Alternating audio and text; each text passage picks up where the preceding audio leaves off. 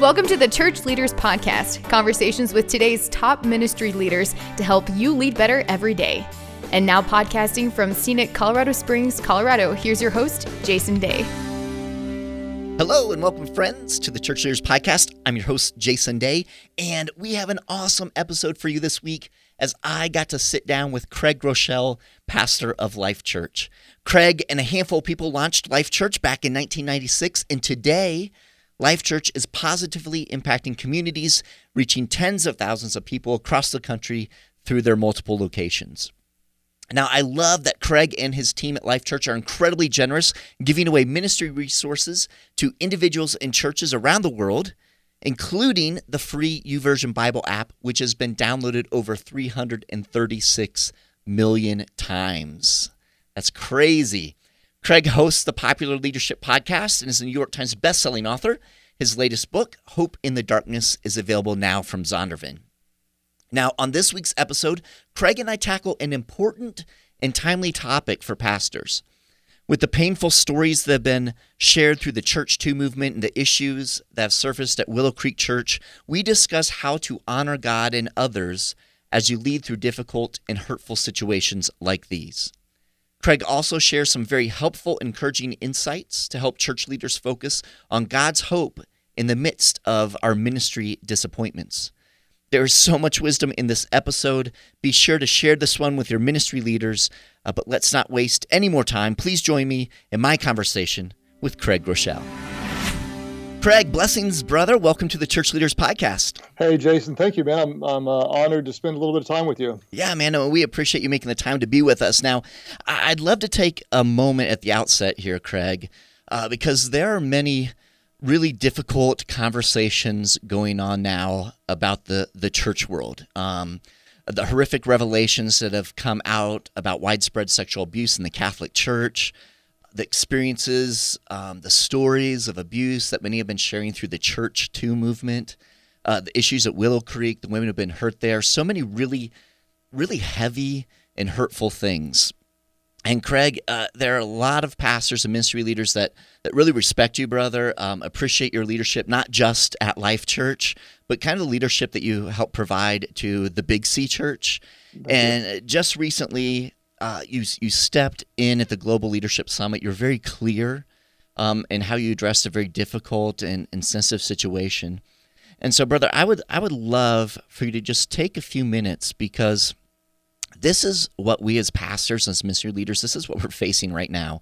Can you talk to us and share with us a little bit of advice or encouragement that you might have for us as to how can we best navigate and lead through these issues of abuse and neglect and hurt? Well, that's a big question and an important question. And so I'll try to figure out where to start. I think one of the things we have to do is we have to have the courage to tell the truth and recognize when there is abuse. And it's really difficult to do when we look up to somebody, admire someone, if there is a, we have to take the issue seriously on all fronts. I think at the same time, I would just say, although we really, really need to make this an important priority, I wouldn't panic and forget that there's hundreds and thousands of pastors that are living with integrity. So sometimes I think people think the whole system's falling apart. No, we're all broken people, and we all do things that we shouldn't do. Some are much worse and have higher consequences. But I'd also just want to remind everybody that there's still a lot of people that are serving God faithfully. When there is an accusation of abuse, I think one of the things we have to do is we have to take the accusations seriously and really do our homework to find out if they're true. And then if they are true, what we do next is really, really, really important. I mean, we have to really, really show truth and grace. I think one of the mistakes I think churches make is, in an effort to maybe protect the congregation or protect, maybe the victims or maybe the abuser, sometimes we don't tell the truth, and I think that's really dangerous and hurtful. I think we have to have the courage to just tell the truth, and then to pastor those who both are hurt and have abused. I think there's two very different real strategies, but we have to be engaged in both. To those who are victims, it is really hard for someone like me to understand their world, because I've never been in their place, and so I have to work really, really hard to hear the stories, understand the pain, try to put myself in their place, and then to minister to people in a way that really does bring life, that validates them, doesn't bring shame. And it's not something that I've got a lot of experience in, so I have to work to do it. At the same time, we have a responsibility to our leaders as well to, if they have fallen and have sinned, is to help them come to terms with it. Sometimes it's just to help them admit it, because a lot of times I don't know if they lie to themselves or they're just flat lying, but sometimes it's hard sometimes they don't want to admit it. And so helping them get to a safe place to repent and put them in a process of whatever restoration looks like. It might mean apologizing to those who they've hurt, apologizing, repenting to the church, and going through the process to help them heal. It's just something that we need to be prayerful every step of the way. The bottom line is, I think, that we can't be afraid to step into it, to have the conversations, to tell the truth, to recognize sometimes our heroes fall, and to have the courage to say that does happen instead of denying it. It's complicated. It's not easy, but that's a good thing. Is the gospel is powerful in complicated situations. And on the other side, we had I don't want to talk too long on this issue, but this is good. We had a guy that was kind of he was in repeated sexual sin as a pastor here. We'd hired him from another church. He brought his sin with him. We didn't know about it. He confessed it, and so we took him out of the game and put him in a real serious restoration process. He apologized, repented, made things right, worked hard, had the hard conversations. We told the church the truth. By not telling the truth, sometimes the rumors become worse, and people wonder and tell the truth. After several years, we allowed him to start back in a entry-level role in the church, and he built his way up, and now he serves leading our largest campus. And so I think handled well, with integrity, with time, with healing, with scripture, with accountability, with counseling, we can have beautiful stories of restoration. That's when God's glorified. Sometimes we lose ground, but as a church, we need to work hard to take back the ground, to help those who've been victimized heal, to be safe, to be protected, to be validated, to be embraced, help those who've wronged to admit it, to repent, to make things right. And sometimes if it's legal issues, then you gotta let the law take it where it goes. But it's complicated, but don't be afraid to step into it, tell the truth, and let the gospel do what the gospel does. It does change lives. Amen. That's helpful, Craig. And I think one of the things that in a lot of the conversations that I've been having around the country with pastors is just it seems like there's just a little bit of uncertainty in how to address those situations when they arise, because we've seen examples of it being mishandled. And so there's this tension as ministry leaders to, like you said, share the truth, but also be sensitive to the victim in some way. But then also, hey, God's entrusted me with this church, with all these people. And it's almost one of those things like, how do we really discern and find the wisdom in the midst of that? I love what you said about having the courage to, speak truth. I imagine that you would encourage pastors not to just tackle this on their own, but have their elders or their board or, some key leaders that kind of help them through that. Yes. Yeah. Can you speak a little bit to that, how we surround ourselves with people to help us navigate some of these? Yeah, I would say yes and no. We want wise counsel. Right. So, recently I had one of my most difficult, painful assignments I've ever done, and that was, opening up the Global Leadership Summit after all this happened there. Right. And so, I talked to I've talked to some of the families that were hurting because I had to understand their stories. And I talked to all the leaders, including everybody you can think of that was on every side of it. So I needed a real understanding. ultimately, I took advice from people, and you have to do that, but you don't want to lead this by committee. What tends to happen is if it's, there's 8 people in a room voting on what's the best thing to do, committees tend to go safe, and in my opinion, it's dangerous to play it safe. On issues like this, you have to get up into the truth, and you don't water things down. I think people on every side of this appreciate someone that comes up and lovingly, gracefully tells the truth. Right. And not to say that I got it right, or I don't think there's ever a perfect way to do it, but there are a lot of ways to do it wrong. And by hedging, not doing our homework, I talked. What I wanted to do, to those who are hurting, I wanted to know what language would be offensive to you. Even the word victim, some say I'm not a victim. I need to understand that. So I used in my talk. I talked about those who were hurting, and because I don't want to use language that's discrediting, devaluing them, or creating more distance, shame, or hurt. At the same time, a committee would try to talk you out of saying, well, here's exactly what happened. So we have to do a lot of work to find out what is true. Sometimes we don't know completely. Sometimes there might be some truth, some not truth. And so we have to be real careful. I would say we tell what is the most appropriate version of what we know is true. So we don't have to go into details, but the most appropriate version of what we know is true. And then we try to just do what's right, and we explain it. So here's what we're doing to care for the victims. Here's how we're trying to help them heal. Here's where we're working with the pastor, to bring them to a place of restoration. We're not abandoning their family. Whatever you're doing, we're providing counseling, and you just tell the truth. If they're not talking, like we want to be a safe place when they're ready to deal with this. We're going to be a safe place. And so it's just loving truth with grace goes a long way, and people will have grace for you when you're telling the truth. When you're hedging or afraid or defensive or playing it safe, they can see it and smell through it. They smell it. And so we do as much as what we believe is right as we can. And sometimes you just don't know for sure. And you get up and say, based on what I know, you make a decision and tell the truth and trust God with the results. That's good, brother.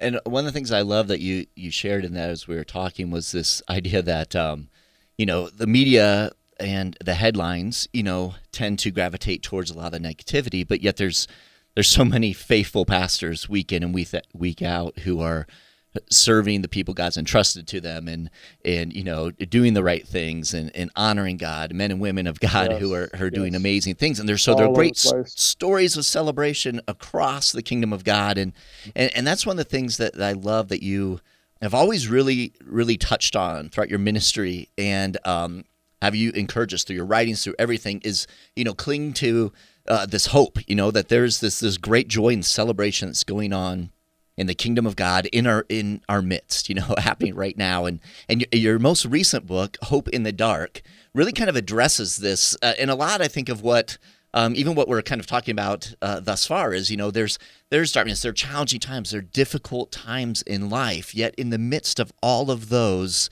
there is this beauty of God's hope.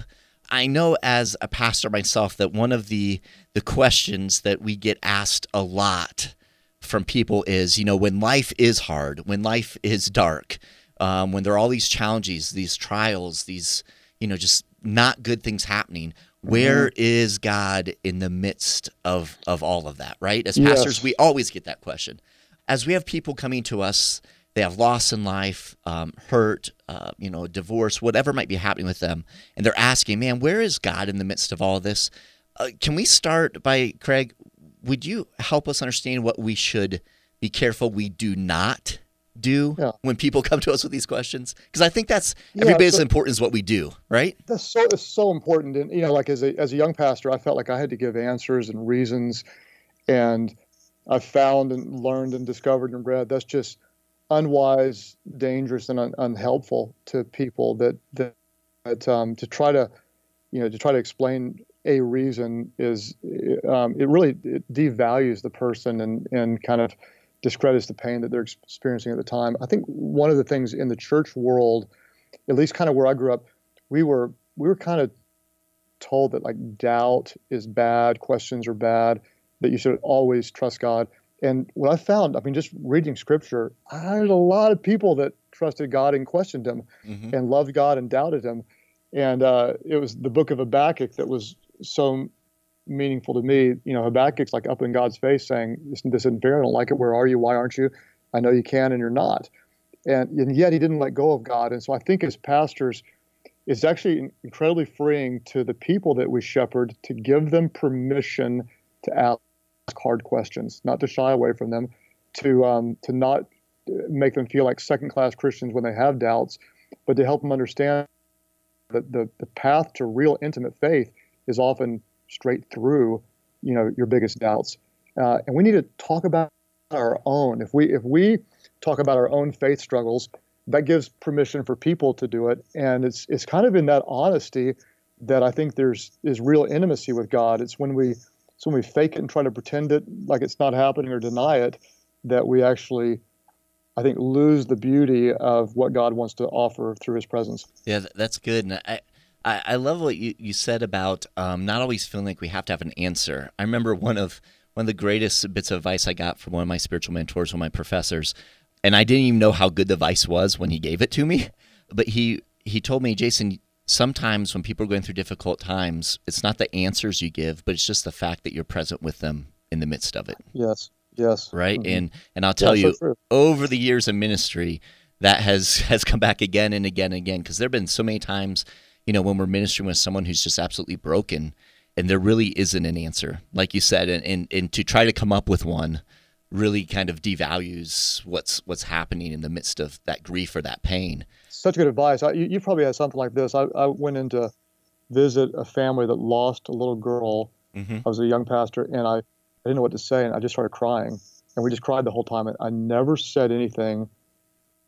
And I left, and I felt like the biggest failure, like I'd let them down. I wasn't a good pastor. And they wrote me the longest note saying, thank you. Everything about your visit was perfect.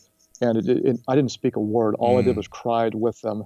And there's power in that. I think as pastors, we have to give ourselves permission not to have the answers. And in the same way, who is Jesus? He's God incarnate. He's God in the flesh. But sometimes we can just be like the presence of God in the flesh for people. That we represent God. We're obviously not him, but we represent him to people. And sometimes that is enough. Being there, saying, I'm here on behalf of God because he loves you, even though I don't understand, with you, that really helps people. Yeah, I love that. In this book, you take us to Habakkuk, which isn't one of the books that we probably preach out of a lot, although once you read this book, you definitely need to be preaching out of it. Pastors, you should, man. Habakkuk is fire, man. It's fire. It's good. Yeah, so talk to us a little bit about Habakkuk's experience and how that relates to this, finding the hope in the midst of the darkness. So, Habakkuk's he's a minor prophet, and most prophets, speak to the people on behalf of God. He's different. He's speaking to God on behalf of the people, and he's saying, God, this isn't fair. Where are you? Why are you letting us suffer like this? And then God speaks back and says, I'm going to amaze you and do something you're not even going to believe. And if I'm Habakkuk, I'm thinking, okay, God's going to answer my prayers. Here it comes. Here comes the blessings. And God says, I'm going to raise up your enemies who are worse than you and destroy you. And so he's beside himself. He doesn't get it. And the thing, I learned a lot studying this. Obviously, I didn't know this, but the name Habakkuk means to wrestle and to embrace. To wrestle, to question, to doubt, to yell, and at the same time, not to let go. And, there's a long story behind this book, but my daughter, Mandy, my second daughter, has been really, really, really sick for 2 years and 3 months and has not gotten better. And it's, it's something that keeps her at home and she can't work, and she's 22 years of age, and it's been so hard as a parent to watch this. And it's studying that's kind of given me terminology to put around my emotions with God, which is, I'm kind of mad at you, God, kind of disappointed. I really don't understand, yet I'm not letting go. And that's what Habakkuk does, is he God never changes the circumstances for the better, But by the time he gets to chapter 3, he has this kind of worship moment where he just says, even if there's no grapes on the vine, if there's no fig leaves don't blossom, if I don't have anything I want, I will still praise you. And that's the deep kind of faith that doesn't come from God doing what you want him to do. It's embracing him for who he is, not what he does or doesn't do. That's real. And that doesn't come in the good times. That comes in the dark. Right. That comes through the valleys. That comes when your daughter's sick and you can't find a cure or good diagnosis. That comes when you're desperate, you're hurting, you're financially struggling, you lose your job. None of the things we never ever want. But on the other side of that, if we'll give people permission to both wrestle with God while still embracing him, I think there's such intimate power and faith on the other side of it. And we have to give our churches, we have to give our people courage and permission to go there. That's good. Craig, as you were sharing that and in this idea of Habakkuk coming to this place of worship, even when things were still very, very dark and not going well, right? I can't help but think we live in a society that really focuses on celebrating the win in the end, right? Like, yeah, I mean, even just kind of our American culture focuses in on, moving through difficult, strenuous times, but overcoming. It's always that overcoming. That's the celebration. I can't help but think of, we probably have many pastors who are listening in today, and again, just faithfully serving their church. And, when they, felt God's call into ministry, of course, we all aspire to, have, just do these crazy, amazing, things that we in our mind and the world would think were super significant, and have a big ministry and lots of growth, and sending out. Social media makes everybody feel like a loser. Yeah, exactly. Yeah. So talk to us a little bit as pastors who are listening today, who they're pastoring a small church, and maybe they feel like, well, I was hoping that I would be preaching to tens of thousands of people over a weekend. And, right. How do we kind of hang on in the midst of that and be in a place where we're not feeling bitter or not feeling, like God's let us down somehow? It's interesting. I think that let's say that pastor is serving faithfully a small church, and then 10 years later it grows and all of his or her dreams come true and they're leading a big church. What they won't know until there's a big church is there's still a sense of inadequacy and like it's not enough, because there's always somebody doing something more. So if I lead the largest church in America or one of them, there's people, my friends, who have 10 times the Instagram followers, and so I'm a social media loser, or their podcast is bigger, or whatever. No matter what, you don't win it all, and so. It's complicated, but what we have to do, we have to really, really, really, really work to do a couple things. One is to not let our identity be in what we produce. And I can say it, but I'm not very good at doing it. Mm-hmm. So we have to work really, really hard to say, I am not what I do. And at the same time, what I do is important. Meaning, if I'm ministering to 5 people or 5,000 people, ultimately, more than anything else, God's calling us to be faithful.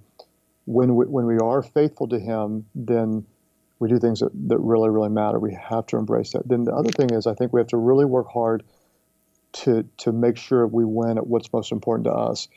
Having a church of 10,000 people and having your kids walk away from God, that's not really a win. And so what I want to do before I win in the church world is I really want to try to win at home. And that means, for me, I had a real quiet time with God today. That means I prayed with my wife, Amy, before I left. That means I've got 6 children. Most of them are doing great with God, and one of them I'm working on. I'm in the life. I'm praying. I'm engaging. We're having conversations. I'm engaged. And so those are the wins that are going to matter most to me eternally. I don't want to lose a family. And so we have to embrace those. And when we embrace those, then the rest of it, if it comes, it comes. If it doesn't, it doesn't. From where I sit, I would say to the pastor, the bivocational pastor, honest to goodness, God is my witness, you're a hero to me, a true hero to me. What I have is easier. I've got a team of people serving me. You're up in the trenches. You're making less money than you could elsewhere. You're working 2 jobs. You're getting a sermon ready after a 45-hour week somewhere else. You're loving on people. You're doing all the hospital calls. You may feel like that's not important. In the kingdom of God, that is important. Embrace it. That's a special time. And ultimately, I just try to remind myself at whatever level we're doing this is that we get to do this. It's a bad day in the ministry world, to me, would be better than a good day just trying to make money somewhere else. We get to serve Jesus. And I don't ever want to forget that, whether I'm pastoring 20 people or 2,000, we get to serve Jesus and try to hold on to that. It's not easy, man. I understand the comparison trap is a nightmare. Run your race, keep your eyes on the prize, and fight like crazy to have your identity in the who, not the do. Amen. That's good, brother. As we're looking at this idea of hope in the darkness, what would you say to the pastor? So we kind of address pastors who, caught in the comparison trap and maybe feel like they're not, not fulfilling everything that they need to be fulfilling. And I appreciate that encouragement. But what about the pastor who has hit this crisis, and they have been, again, serving the kingdom, and man, it just seems like the bottom has fallen out in life. What encouragement? Because I've talked with many. I mean, I've had my own difficult times. We've all had our own dark nights, right? So many times there's this feeling of, man, God, I could have been doing a million things, but I gave my entire life over to serving you and your church, and now look at me. Right. What would you say? I think it depends on how the bottom's falling out. Meaning, if I'm having a spiritual crisis, that's one thing. If my marriage is in trouble, and another. If I'm battling a secret addiction, that's another. So It's kind of like, what is, what the crisis is might determine or direct us to a little bit different response. I think ultimately we have to have a safe community to hurt with other people, and many pastors I know don't have that. Right. And there's a lot of reasons why. One is we trust church people and they leave our church. It's devastating, or we get hurt in the trade. The bottom line is there's always risk, and you have to go ahead and step into the risk. It's my theory. I can't prove this, but we have both. I have senior pastor friends, and we can relate, like you and I can relate about things that some church members just wouldn't understand our world. We have to have that. But at the same time, I think it's equally necessary to have pastor to church member relationships where we just are normal people with those around us. It's very difficult because we're never not their pastor, but at the same time, we have to give permission for people to love us as we are, and we need that. We have to have a safe community.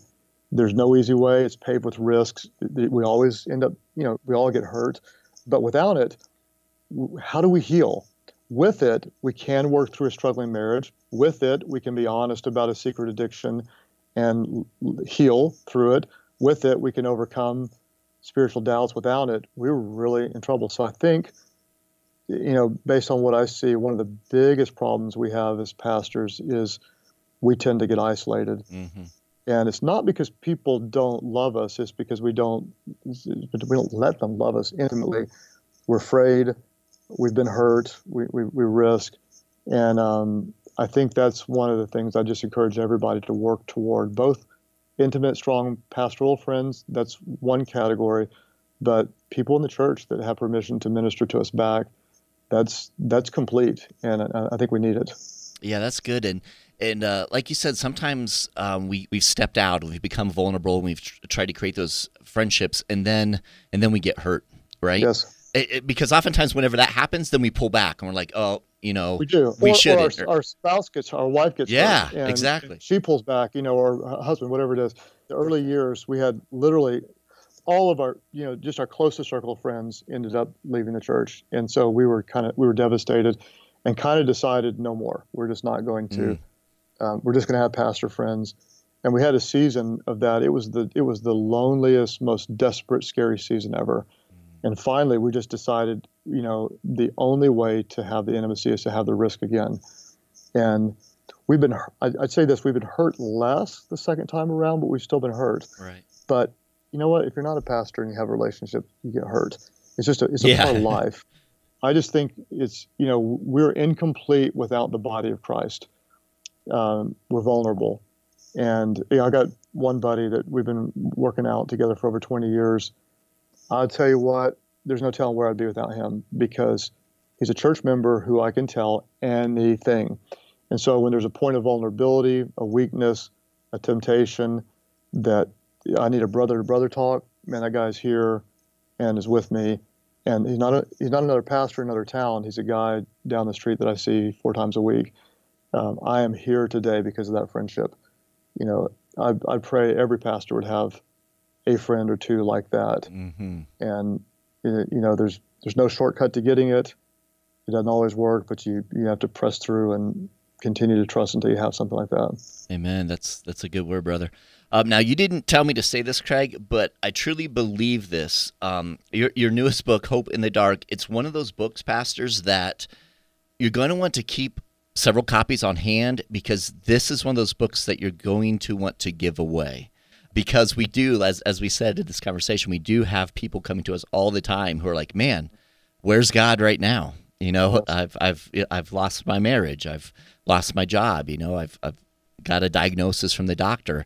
And this book really is encouraging in the way that it kind of approaches and walks people through and walks us through this idea that our trust in God isn't dictated by our circumstances. And we say that a lot, but then we're in the middle of a dark night. We wrestle through that, but it also gives the freedom for us to do just that, wrestle with God through it. So this is a gift, brother. Thank you so much for Hope in the Dark. Before we take off, can you tell us what's the best way for people to connect with you or to learn more about your newest book? Yeah. So one of the things I'm really passionate about is helping pastors learn to lead more effectively. I never saw Jesus as a leader until one day I looked with different eyes. And not only is he the Son of God, but he also picked 12 people, empowered them, delegated authority from heaven to them, and we're here because of his leadership. So I've got a leadership podcast that comes out every month that I hope is helpful to pastors and others. CraigGroeschel.com has information on the book and other things. And then Life.Church is our church. There's a lot of free resources if pastors don't know. We're honored to give away the YouVersion Bible app, and we have literally hundreds and hundreds of resources for pastors, videos, transcripts, kids' videos, and such that help strengthen other churches. So all that's a gift. If it helps pastors, we'd be blessed if they use it. Yeah, awesome, brother. And we'll have links to all that in the show notes. And just a couple quick things. I love your podcast. One of my favorite podcasts, brother. Thank you so much for that. And as a pastor myself, we have benefited from your generosity as a church with those resources. So many fantastic things. So I really encourage you guys to check out what they have and just give freely available. We so appreciate that, an example that you and Life Church have set for us all. So, brother, just thank you for being with us on the Church Leaders Podcast again. Thank you for sharing from your heart, and thank you for all you're doing for the kingdom. Hey, and thank you for what you do for pastors. It's special to have a resource that's customized just to the world we live in, and so I appreciate the work you put into finding people to talk to and strengthening us. Ultimately, that strengthens the church, so thank you. Amen. Thank you, brother. God bless you. All right. Okay, take care, Jason. I appreciate you taking the time to be with us on this week's episode. Every week, as we are putting the episodes together, we're thinking of you, our pastors and ministry leaders, and striving to provide insightful and inspiring interviews as you seek to grow as a kingdom leader. So we hope you're finding value from the Church Leaders Podcast, and if so, we'd certainly appreciate you taking a few moments to head over to iTunes and leave us a review. Your positive reviews and ratings help other church leaders more easily find our podcasts, so they too can benefit from these interviews. Again, we thank you in advance, and if you have any comments, any questions, suggestions, or ideas for guests, I would love to hear from you. You can send me an email to podcast@churchleaders.com, or you can connect with me on Twitter. Finally, you can find this podcast as well as other great faith-based podcasts on the FaithPlay app. It's available for both Apple and Android. And so we encourage you to check that out as well. So until next time, this is Jason Day, encouraging you to love well and lead well. You've been listening to the Church Leaders Podcast. For articles, videos, and free resources that will help you lead better every day, visit our website at churchleaders.com. Thanks for listening.